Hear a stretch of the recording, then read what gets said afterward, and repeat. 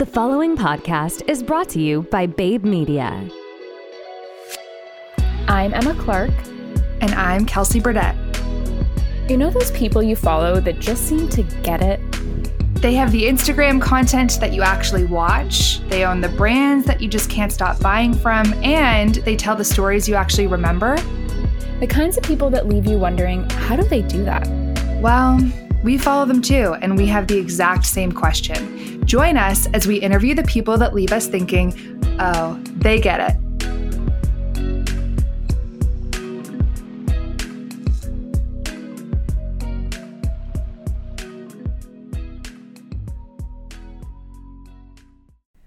Hi, everybody. Welcome back to another episode of They Get It. This is part 3 of 3. You've made it through the entire mini-series with David Luba, the co-founder of Tentree, and we've saved a really good topic for this last episode.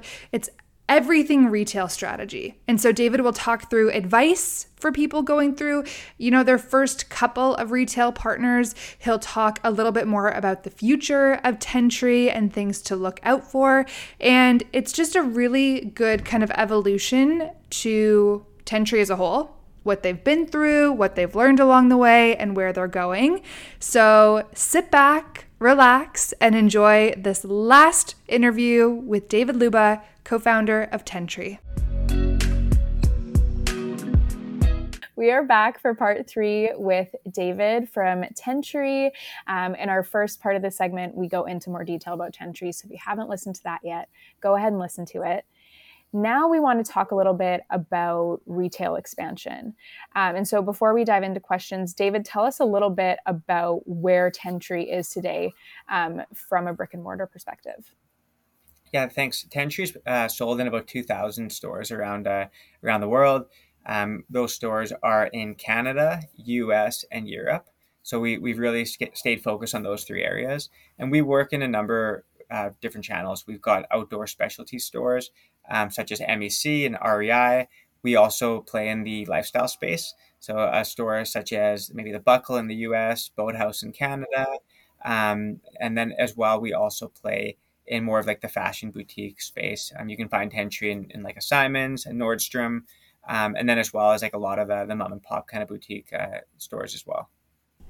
Those are some pretty big names. And if what other guests have told us reigns true for you as well, oftentimes it's a bit of like a snowball effect. Take us back to that very first account you landed. What was that process like? For sure. So our first kind of semi-major account we opened was Below the Belt. And we opened them at one of our first trade shows. We had the buyer approach our booth and just gave them a really good pitch about why we existed, what we stood for, and the whole Tentree concept. And immediately they were hooked. They were like, we really like this idea. Let's carry the brand. And after you get that first major account and you start winning in there, you show up with good POP, you're showing up good online, you're educating the store staff.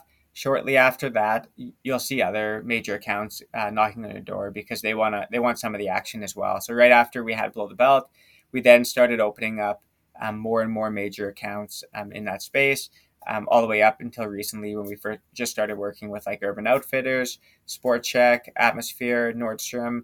In the US, we work with Public Lands and Dick's Sporting Goods. So we've been pretty fortunate to have some amazing retailers come on board and want to represent Tentree well and tell our brand story to their consumers. Mm-hmm. Okay, so beyond getting the product to them, obviously that's a big part about working with retailers, but can you touch a little bit more about how to keep your brand story consistent with retailers? Like, what are the steps you're taking to make sure that comes through well? Well, one is making sure you're in the right retailers. So like when we take a step back and it's like, okay, where do we want our customers to be finding Tentree? We've created a qualifying set of standards and criteria. We kind of go through this qualifying, this qualifier. Who's their customer? Does it align with the Tentree customer? For instance, do they carry all genders, men, women, female, kids? Because then that gives a few extra points there. So we've created this set of standards for where we want to be showing up. Does that retailer give you sell-through reports? So after you determine where you want to play, It's really making sure you're also not overextending yourself. When we launched in a large US retailer, we launched in all 150 doors, where if I could do it over again, it would be to launch in 5 doors, do it extremely well with the right sections, the right build outs, the right training, and then every year after that, launch in like 3 more doors. That's kind of how I would have done it again. So I think it's making sure you don't put the cart before the horse, and you can show up and make sure you have those sell through results to have like scalable business model, as opposed to trying to get that quick win, which we had to learn the hard way, unfortunately. We've actually heard from a couple of other guests that are really big in this retail space that turnover is kind of inevitable, right? Like they'll get into one retailer for a couple of months, that door will shut just as another retailer is opening, and it just seems to be this constant ebb and flow. But it sounds like you guys have maintained relationships over the long term. Do you think that's because you're a high producing, purpose driven brand, or what are your thoughts on that? Yeah, I wouldn't say we're staying with them because we're purpose driven. I'd say we're staying with them because we've had success talking about why we're purpose driven, which has caused the customer to buy more, which has given us good sell through at high margin. So we're one of the fastest turning brands. So we have a very low retail turnover. We're with the same accounts year after year, and we've seen some amazing growth.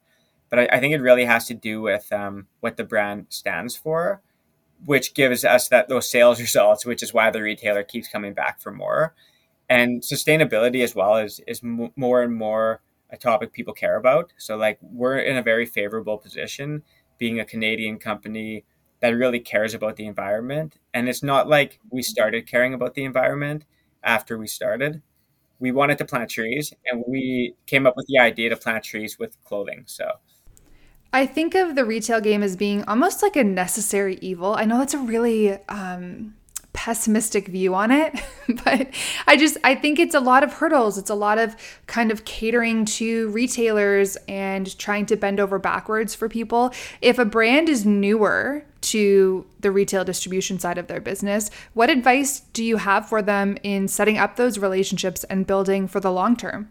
I think choose your partners wisely as well. Like it's really easy to say yes to everyone who calls you and be over the moon for everyone who calls you and trying to open everyone.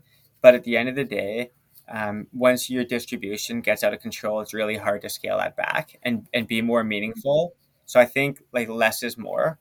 We would much rather be doing $1 million in 100 doors than $2 million in 10,000 doors. And that's not, for the record, how we measure our success. We measure our success in trees planted and hours of work provided. But at the end of the day, like that's kind of how I would be thinking about things when you look at your portfolio of retail partners. Mm-hmm. Okay. And from a retail versus e-com perspective, what does that split look like? Like, is retail kind of your bread and butter and e-com is a side? Or, yeah, how's the split? It's pretty balanced. Like they go back and forth a little bit. When the pandemic hit, like e-com accelerated, wholesale pulled back. Now that things are open and people want to get outside and shop more, they're kind of leveling off around 50-50.